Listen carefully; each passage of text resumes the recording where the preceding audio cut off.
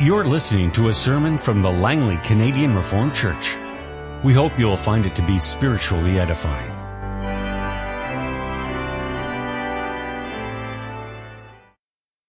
So open our Bibles. We have 3 scripture readings this afternoon. Right now, let's turn to Paul's letter to Timothy, the first letter to Timothy, chapter 1. Paul, an apostle of Christ Jesus, by the command of God our Savior, and of Christ Jesus, our hope. To Timothy, my true son in the faith, grace, mercy, and peace from God the Father and Christ Jesus, our Lord. As I urged you when I went into Macedonia, stay there in Ephesus, so that you may command certain men not to teach false doctrines any longer, nor to devote themselves to myths and endless genealogies. These promote controversies rather than God's work, which is by faith. The goal of this command is love, which comes from a pure heart and a good conscience and a sincere faith. Some have wandered away from these and turned to meaningless talk. They want to be teachers of the law, but they do not know what they are talking about or what they so confidently affirm. We know that the law is good if one uses it properly. We also know that law is made not for the righteous, but for lawbreakers and rebels, the ungodly and sinful, the unholy and irreligious, for those who kill their fathers or mothers, for murderers, for adulterers and perverts, for slave traders and liars and perjurers, and for whatever else is contrary to the sound doctrine that conforms to the glorious gospel of the blessed God, which he entrusted to me. I thank Christ Jesus our Lord, who has given me strength, that he considered me faithful, appointing me to his service. Even though I was once a blasphemer and a persecutor and a violent man, I was shown mercy because I acted in ignorance and unbelief. The grace of our Lord was poured out on me abundantly, along with the faith and love that are in Christ Jesus. Here is a trustworthy saying that deserves full acceptance. Christ Jesus came into the world to save sinners, of whom I am the worst. But for that very reason I was shown mercy, so that in me, the worst of sinners, Christ Jesus might display his unlimited patience as an example for those who would believe on him and receive eternal life. Now to the King eternal, immortal, invisible, the only God, be honor and glory forever and ever. Amen. Timothy, my son, I give you this instruction in keeping with the prophecies once made about you, so that by following them you may fight the good fight, holding on to faith and a good conscience. Some have rejected these, and so have shipwrecked their faith. Among them are Hymenaeus and Alexander, whom I have handed over to Satan to be taught not to blaspheme. This afternoon we once again give our attention to what the church confesses from Scripture in the Heidelberg Catechism. And we have arrived at question and answer 43. So let's now read that together. Question 43. What further benefit do we receive from Christ's sacrifice and death on the cross? Through Christ's death, our old nature is crucified, put to death, and buried with him, so that the evil desires of the flesh may no longer reign in us, but that we may offer ourselves to him as a sacrifice of thankfulness. Beloved congregation of Christ Jesus our Lord, at the back of our book of praise, we have a collection of 15 prayers. Perhaps you're familiar with that, maybe not. These prayers have a long history in the Reformed churches, most of them going back to the 16th century, and from there, some of them even go back further, in some form or another, even to the early church. These prayers decidedly do not reflect the sensibilities of our age. Some people find the language of some of these prayers to be overly harsh. For instance, the third prayer is a public confession of sins and prayer before the sermon. And that prayer begins with these words, Heavenly Father, eternal and merciful God, we acknowledge and confess before your divine majesty that we are poor, wretched sinners. Poor, wretched sinners? Is that really what we are? Well, the Catechism uses the same kind of language in question and answer 126 when it explains the fifth petition of the Lord's Prayer regarding the forgiveness of our sins. And here I quote again, Do not impute to us, wretched sinners, any of our transgressions, nor the evil which still clings to us. Are we really wretched sinners, or is this just a little bit over the top? Doesn't this contradict what we confess here in question and answer 43? We say that we believe our old sinful nature is crucified and put to death. Well, that means it's done with, doesn't it? It's dead. So if our old sinful nature is dead, how can we still say, when we pray these prayers, how can we say that we are wretched sinners? These aren't abstract theological questions. These are real questions that people ask and people struggle with. Some have thought long on these questions. On the one hand, there are those who, having thought long on them, reject the language of our prayers and question 126. They believe that sinners are the wicked. Sinners are those who are under God's curse. Well, that's not us. Yes, we sin, but we're not sinners. We have been redeemed by Christ. We are a new creation. They agree with many popular Christian writers today who call this idea of Christians being sinners a big untruth, or even more boldly, a big lie. But on the other hand, we also have those who have sensitive hearts and consciences. They're all too aware of their unworthiness before a holy God.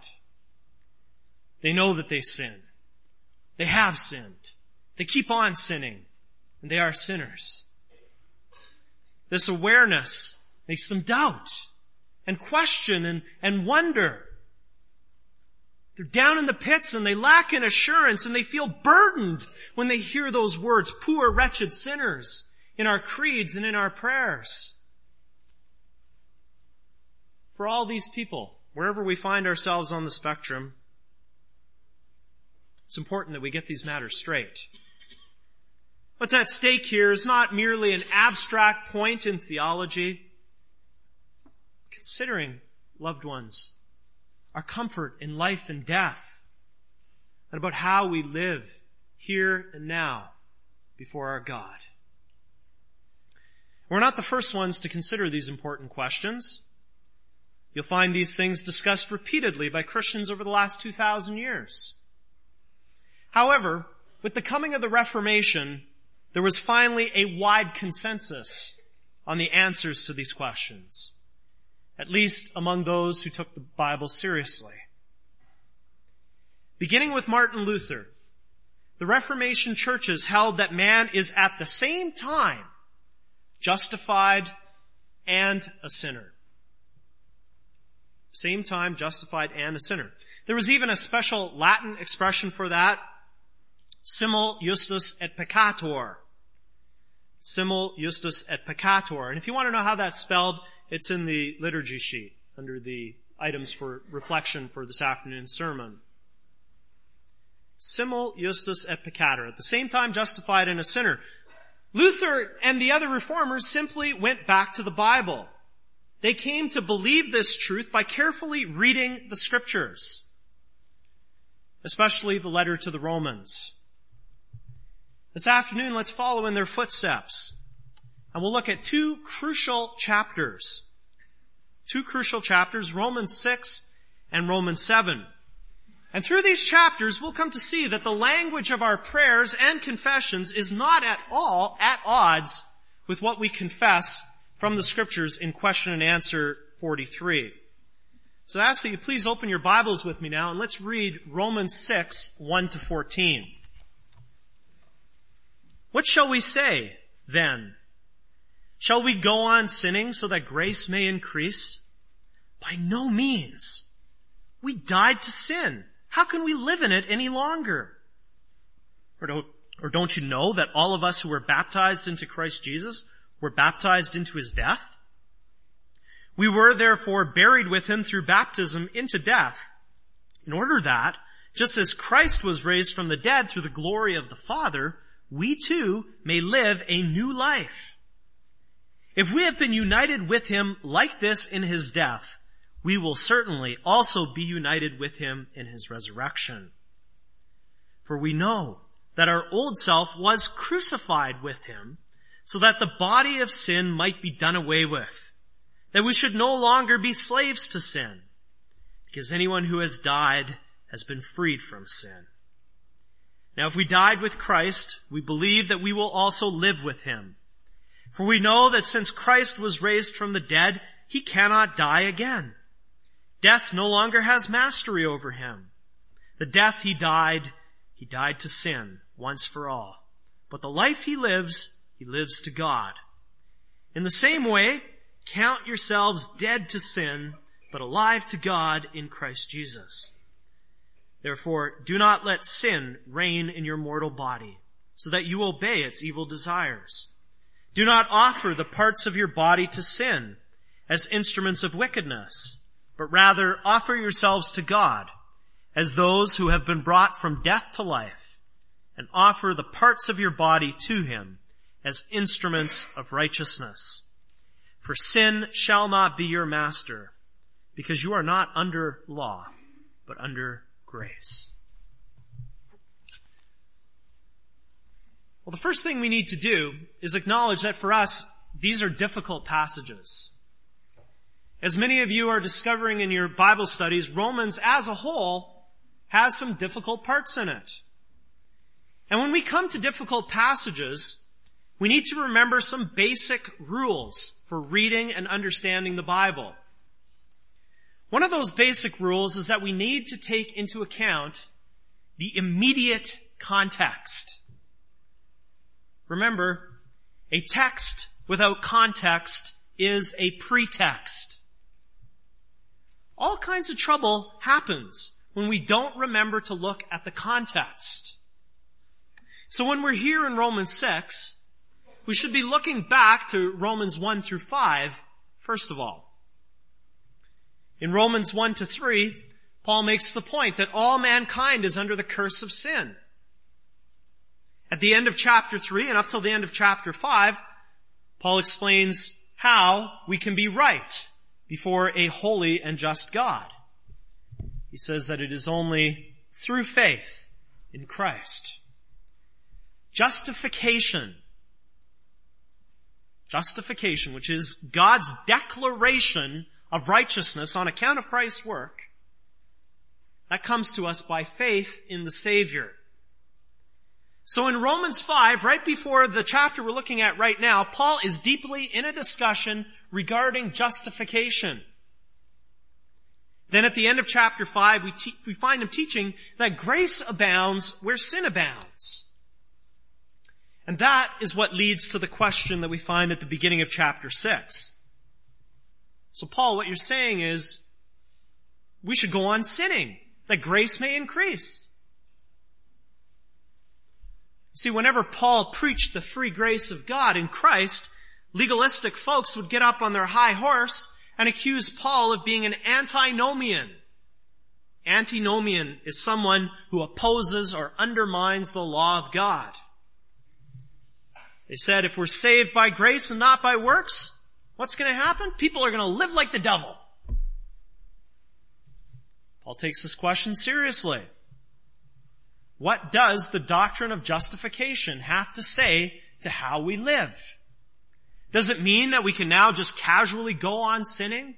Don't worry, be happy? As if nothing has changed? Paul's answer is a strong negative. Our translation says, by no means. It also says, certainly not. May it never be. Why does he answer so strongly? It all has to do with our union with Christ. It mentions baptism in verses 3 and 4.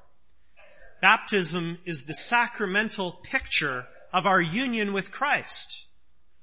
It is the sign and seal of that union. As a seal, or as a sign rather, it points us to the fact that we are joined to Him, to Christ, in His death and resurrection. It's also the seal. It's the guarantee of these truths. The truth is, we are united to Christ. In verse 5, Paul says that means that we are joined with Him in His death, and we will also be joined with Him in His resurrection. Verse 6 is the hinge on which this whole passage that we're looking at here turns on. For we know that our old self was crucified with Him so that the body of sin might be done away with, that we should no longer be slaves to sin. The key to understanding this is to remember the context. Chapter 5 spoke of justification, which speaks of how God regards us. So when we read here that our old nature was crucified with Christ through our union with Him, we understand that to mean that from God's perspective, there is nothing in us any longer that deserves the curse of eternal wrath and judgment. We're no longer under the curse of sin, because Christ bore that curse for us. And through our union with Him, we are right with God. All of our sins were imputed to Christ. They were passed on to Him. And all of Christ's righteousness has been imputed to us. It's been passed to us. The result is that God now regards us as He regards Christ. Totally righteous. That's true. And it's beautiful, isn't it? It's wonderful, good news to know that. But how does that impact how we live? Remember, that's Paul's concern here in Romans 6. He wants to answer the objection that believing this is going to lead to evil living. He says, no way. That can't happen. Because believers are no longer slaves to sin. They are united to Christ. And what believers need to do in their daily walk of life, it's so simple. This chapter is complicated. I agree. But what it's telling us to do, in a nutshell, is very simple. Fix your eyes on Jesus. As it says in verse 11, we consider ourselves dead to sin and alive to God in Christ. He is the one we're joined to. The slavery and dominion of sin has been broken. And so believers are now slaves of God, slaves of righteousness. And that's why Paul says in verse 14 that sin shall not be your master. And so to summarize the argument, God regards us as justified. We also have to regard ourselves in the same way when it comes to daily life. Be who you are. And the essence of all this is captured in our catechism in question and answer 43. The entire answer is basically a paraphrase of this part of Romans. Because of Christ's death, our old nature is crucified and put to death and buried with Him. The result? The evil desires of our flesh are no longer going to rule over us. There's a new master that we serve, and His name is Jesus. It's in Him that we are right. It's because of Him that we are thankful. And now we live our lives in such a way that we show ourselves thankful. We show that we love Him, that we will be forever grateful to Him for all His benefits. And the greatest benefit that we have received from Christ is peace with God. Romans 5:8. While we were enemies, Christ died for us. Ephesians 2:14 tells us that though previously we were at war with our Creator, Jesus Christ is our peace. All believers can know for certain that there is peace with God. The external battle is over. The peace has been won. The peace is here. But brothers and sisters, this is a peace which starts another war. We have peace with God, but now we face the struggle for holiness. Our justification leads us to battle for sanctification. Though the curse of sin has been conquered, there remains a struggle with the power of sin. And so offering ourselves to God as sacrifices of thankfulness, it's not as easy as it sounds. And that brings us to Romans 7. Let's now take our Bibles again and turn to Romans 7:13 to 25 and read those verses together. Did that which is good then become death to me? By no means. But in order that sin might be recognized as sin, it produced death in me through what was good, so that through the commandment, sin might become utterly sinful. We know that the law is spiritual, but I am unspiritual, sold as a slave to sin. I do not understand what I do. For what I want to do, I do not do. But what I hate, I do. And if I do what I do not want to do, I agree that the law is good. As it is no longer I myself who do it, but it is sin living in me. I know that nothing good lives in me, that is, in my sinful nature. For I have the desire to do what is good, but I cannot carry it out. For what I do is not the good I want to do. No, the evil I do not want to do. This I keep on doing. Now if I do what I do not want to do, it is no longer I who do it, but it is sin living in me that does it. So I find this law at work. When I want to do good, evil is right there with me. For in my inner being I delight in God's law. But I see another law at work in the members of my body, waging war against the law of my mind, and making me a prisoner of the law of sin at work within my members. What a wretched man I am! Who will rescue me from this body of death? Thanks be to God, through Jesus Christ our Lord. So then, I myself in my mind am a slave to God's law, but in the sinful nature, a slave to the law of sin. Now you read this and you wonder if this is the same author. This chapter, Paul seems to be singing a different tune. And this has understandably confused many people. In chapter 6 verse 18, he said that Christians were set free from sin and are now slaves of righteousness. But now he says in verse 14 of chapter 7 that he is unspiritual, sold as a slave to sin. He says that he can't do the good he wants to do, but he keeps doing evil. In verse 24, he says that he regards himself as a wretched man, a man who still needs to be rescued. Now, this seems to contradict what he was saying in chapter 6. And of course, everyone who is interested in this will agree that there are no real contradictions in Scripture. So some believers read this passage and they conclude, well, Paul must be talking about a different time in his life. So chapter 7 was before he became a Christian.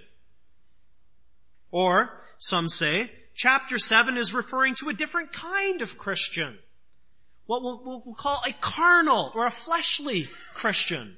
A worldly Christian. This is sort of a spiritual autobiography, they say, and Paul made the move from being a carnal Christian to being a victorious Christian. He went from being a Romans 7 believer to a Romans 8 believer. And so some say that also has to be our goal. We have to make it our goal to become victorious Christians. However, the long-established reading of this passage says something different. The Reformers and the Reformed churches followed the ancient reading of this passage, which says that Paul was speaking in Romans 7 about himself at this very moment that he was writing to the Roman believers. In other words, Paul is writing about the normal Christian life, about the struggle faced by every believer. In every believer, remnants of the old nature remain. And believers have to struggle and have to war against those remnants. I'm going to have to ask you to listen carefully here. This is not easy material. I understand that. But it'll be easier if you do listen and pay attention right now. While the curse of sin has been definitively dealt with in justification, the power of sin still has to be dealt with in sanctification. Let me repeat that. While the curse of sin has been definitively dealt with in justification, the power of sin still has to be dealt with in sanctification. Now that sounds abstract, so let me illustrate. Imagine a man in prison. Let's say this man has spent his whole life, virtually all his life in prison. He's been there for 25 years or more. The only thing he knows how to do is to live as a prisoner, to have somebody else tell him what to do and at what time and so on. Then one day comes, the day he's long been waiting for, and he's set free from prison. And as he comes out of prison, he doesn't know what to do. He's spent 25 or more years living as a prisoner. And now he's free. But all he knows is the way of life as a prisoner. And it's only with the passage of time, as time moves on, that he learns to break free from the power of life as a prisoner. You see what I mean? The curse was when he was in prison. He was dealing with making the payment for his crime. But after he was released from prison, he still had to deal with the power of all those years in prison. That's what we're talking about here. The curse of sin dealt with in justification. The power of sin dealt with in sanctification. Another way of saying that is that justification is an accomplished event, but sanctification is an ongoing process. Or you could also say the external war has been settled. There is peace with God, but the war within still rages and will rage until the day of our death. And let's be clear that this battle is not between equals. It's not that Christians are equal parts, old nature, new nature. Rather, it's the new nature against the remnants of the old nature. Further, Scripture is clear that the struggle against the old nature for believers is one of progressive victory. That we may not always see it, may not always understand how it's progressing, it is. And so even with what we read here in Romans 7, we have to be clear that acknowledging this struggle as being the normal Christian life, it's not defeatism. Let's now consider some of the reasons why we should read Romans 7 as describing the normal Christian life, as describing the struggle that all Christians face. A few moments ago I mentioned that one of the most important things to remember when reading and studying the Bible is context. When we talk about context, we're not only speaking about the immediate context, the verses before and after the passage, or the chapter or the book. When we deal with difficult passages, we have the context of the whole Bible to help us out. This has traditionally been summarized with that saying, let Scripture interpret Scripture. It's a good saying, one we should all keep in mind. And so when we deal with Romans 7, we should also look elsewhere in the Bible for help.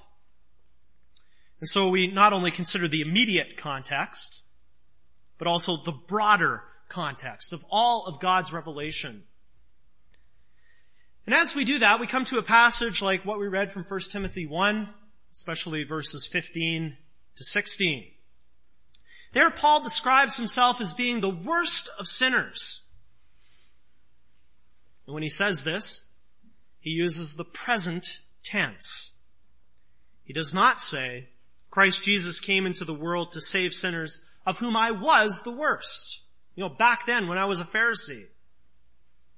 He could have said that. He could have used the past tense, but he didn't. He said, of whom I am the worst. Present tense. He's describing how he views himself at the moment he is writing. And this parallels what we have in Romans 7, where Paul calls himself a wretched man. Though it's an awful truth, Paul has no qualms about calling himself a sinner, while at the same time being justified in Christ. And as an aside, here it needs to be pointed out that there are 3 different ways that the Bible uses the word sinner. 3 different ways. First, the word sinner is used to describe those who are objectively wicked in the eyes of God, under the curse. In this sense, Christians are not sinners. Second, it's used to describe those who are wicked in the eyes of men. We see that usage quite a bit in the Gospels, where Jesus is said to associate with sinners. Third, the word sinner is used to describe those who still struggle with a sinful nature, even though they may be objectively righteous in the eyes of God. That is the sense in which Christians can still be described as sinners. And that's the sense that Paul uses in 1 Timothy 1. Let's also consider what Paul says in Philippians 3. In Philippians 3, Paul speaks about his pre-conversion life. Before Christ grabbed him, Paul thought he was doing pretty good. He saw himself as being blameless. When you read Philippians 3, there's no struggle like what we read about in Romans 7. So we have to conclude that the struggle that's described in Romans 7 came after Paul was converted. Still with the broader context, there's a parallel passage in Galatians 5. In that chapter, Paul is clearly describing the experience of all Christians. Chapter 5, verses 16 to 17, has Paul encouraging the Galatians to live by the Spirit, and in so doing they will not gratify the desires of the sinful nature. When believers do not live by the Spirit, they are gratifying the desires of the old nature. They can do that. They're not supposed to, but they can. And they do. And then in verse 17 he describes the struggle. And he says that the Spirit is contrary to the sinful nature. He says they are in conflict with each other so that you do not do what you want. Here again, this is all present tense. This is a present reality in all Christians, the normal Christian life. There's a conflict between the new nature, which is through the Holy Spirit, and the desires of the old sinful nature, or what we could call the remnants of the old nature. This directly parallels what we read in Romans 7. Believers are both justified and sinners at the same time. And so the broader context supports the traditional Reformed reading of Romans 7. And so does one more basic rule of proper Bible reading. Whenever we read the Bible, we should stick with its natural literary sense. As one writer puts it, Paul did not play literary games with his first century readers. He was writing to be understood. Let me make clear what we're getting at. In the first verses of Romans 7, Paul uses the past tense everywhere. He also uses the past tense when he's talking about himself. But in verses 14 to 25, all of a sudden, he switches and he goes into the past tense. Or the present tense, rather. If he was speaking about his pre-conversion life or about some kind of carnal Christian period in his life, we would expect to have him go on using the past tense. Then he would say something like, "What a wretched man I was. I was a slave to sin and my sinful nature." He doesn't do that. He uses the present. It's only natural to read it as a description of what he is presently like. To see it in any other way does injury to the natural literary sense of the passage. Loved ones, beloved in the Lord, this is not an insignificant, petty matter, a little debate that doesn't affect our lives. Understanding this point is crucially important. Let me explain why. Here again, you have to listen carefully. God, in his wise providence, has left these remnants of the sinful nature in us. Romans 7:13 tells us why. So that sin might be recognized as sin. He has done this so that in this life, as Christians, we would continually fix our eyes on Christ. Not only from the beginning of our Christian life, whenever that might be, that we say, yes, I believe in the Lord Jesus, and then from there on we're kind of left on our own. No, so that through our whole life, we would constantly be looking to Christ and to him alone. As we grow in grace, more and more our eyes are opened to the defects and weaknesses that still cling to us. More and more we see the sinfulness of sin. Our vision becomes more and more clear. It horrifies us. More than that, it makes us see how much we need Christ still right now. We run to him because it's only in him that we have hope. It's only in him that we have salvation. When we look to him, we have the assurance that sin has been already defeated for us, and soon will be wholly and utterly defeated in us. Seeing ourselves as justified sinners is crucial because it keeps bringing us to the cross and to the Savior who hung on that cross. Knowing this biblical truth forces us outside of ourselves and drives us to the Lord Jesus. However, if we see ourselves as simply justified, forget about all that talk about being a sinner and wretchedness and just leave all that out. What happens when we grow and we see that sin is a bigger monster in our lives than we initially thought?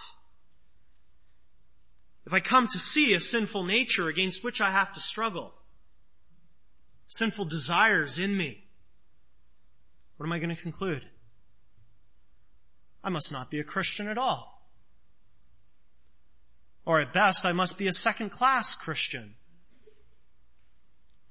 There can't be much hope for me. Is such a person going to be thankful? Is such a person going to be making much out of God in their lives? I think not. Or what happens is that we deceive ourselves into thinking that everything about the old sinful nature has been totally eradicated, that we're totally free. We don't have a sinful nature against which we have to struggle our whole life. It'd be too crass to say it, but we're thinking that we're actually doing pretty good.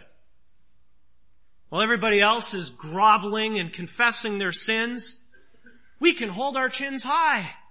We can carry on with confidence. All that's left for us is to praise God. But what does it say in 1 John 1 verse 8? If we claim to be without sin, we deceive ourselves and the truth is not in us.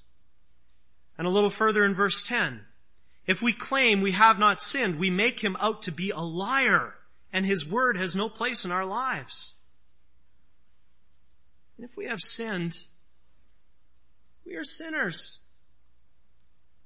That's reason to humble ourselves before God and constantly fix our eyes on Christ, just as the Israelites in the wilderness fixed their eyes on the bronze snake. That's reason to also take seriously what it says in 1 John 1 verse 9, and hold on to these words. If we confess our sins, which we will do, he is faithful and just and will forgive us our sins and purify us from all unrighteousness. God's promise. Christ alone is our righteousness and holiness and sanctification before God. Beloved brothers and sisters, we need to read the scriptures properly, and we need to be honest with ourselves. The reality is that we are justified in Christ. Through his redeeming work, we are right with God right now. That's reality. It's glorious good news, which we should all go away from here this afternoon praising God for. Yet the reality is also that we all have to struggle with sin. Consistently offering ourselves as sacrifices of thankfulness, that does not come easy. And that's because of the remnants of the old sinful nature. And realizing this reality and being honest about it doesn't bring us to despondency and despair and leave us in the dirt. Instead, realizing it brings us closer to Christ. Romans 7:25, who will rescue me from this body of death? And what's Paul's answer? Thanks be to God through Jesus Christ our Lord. We flee to him because we need him, not only for our justification, but also for our sanctification. Not only for the beginning of our Christian life, but for the whole of our Christian life. Of ourselves, we're hopeless and helpless. It's only when we're looking to Christ, when we are united to him in faith, that we will make progress in holiness. And the fact that the struggle is there, it's not a sign of defeat. That's a proof that Christ is indeed working sanctification in us. It's the normal Christian life. And so as we go through this life, we will have this struggle, this conflict. It causes us pain, and it frustrates us. On the one hand, justified. On the other hand, still a sinner. We have a peace that has started a war. And what the war does is make us call out to God for the final act of the drama of redemption. Because, beloved, the drama is not over. Christ still has work to do in us and for us. He still must return with the clouds of heaven to inaugurate the age to come. Look for his coming. Because when he comes, the consequences of what happened on Golgotha, on Good Friday, will be fully realized. In the absence of sin, the fullness of both righteousness and peace will greet each other. Let's pray.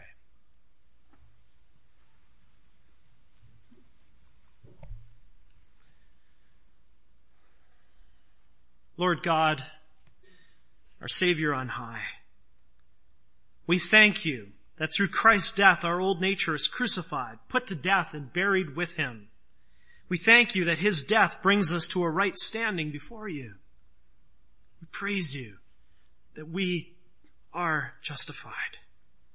Help all of us, every single one, to know and believe this truth. We pray for your help for those who doubt and who lack assurance. Help all of us to constantly embrace Christ as Savior.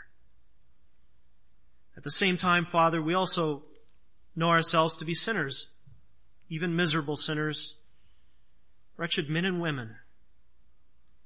We all have the remnants of our old nature against which we have to struggle our whole life. Lord Jesus, we flee to you in the midst of this struggle. We turn to you for more grace and your redeeming power. Have mercy upon us, sinful people.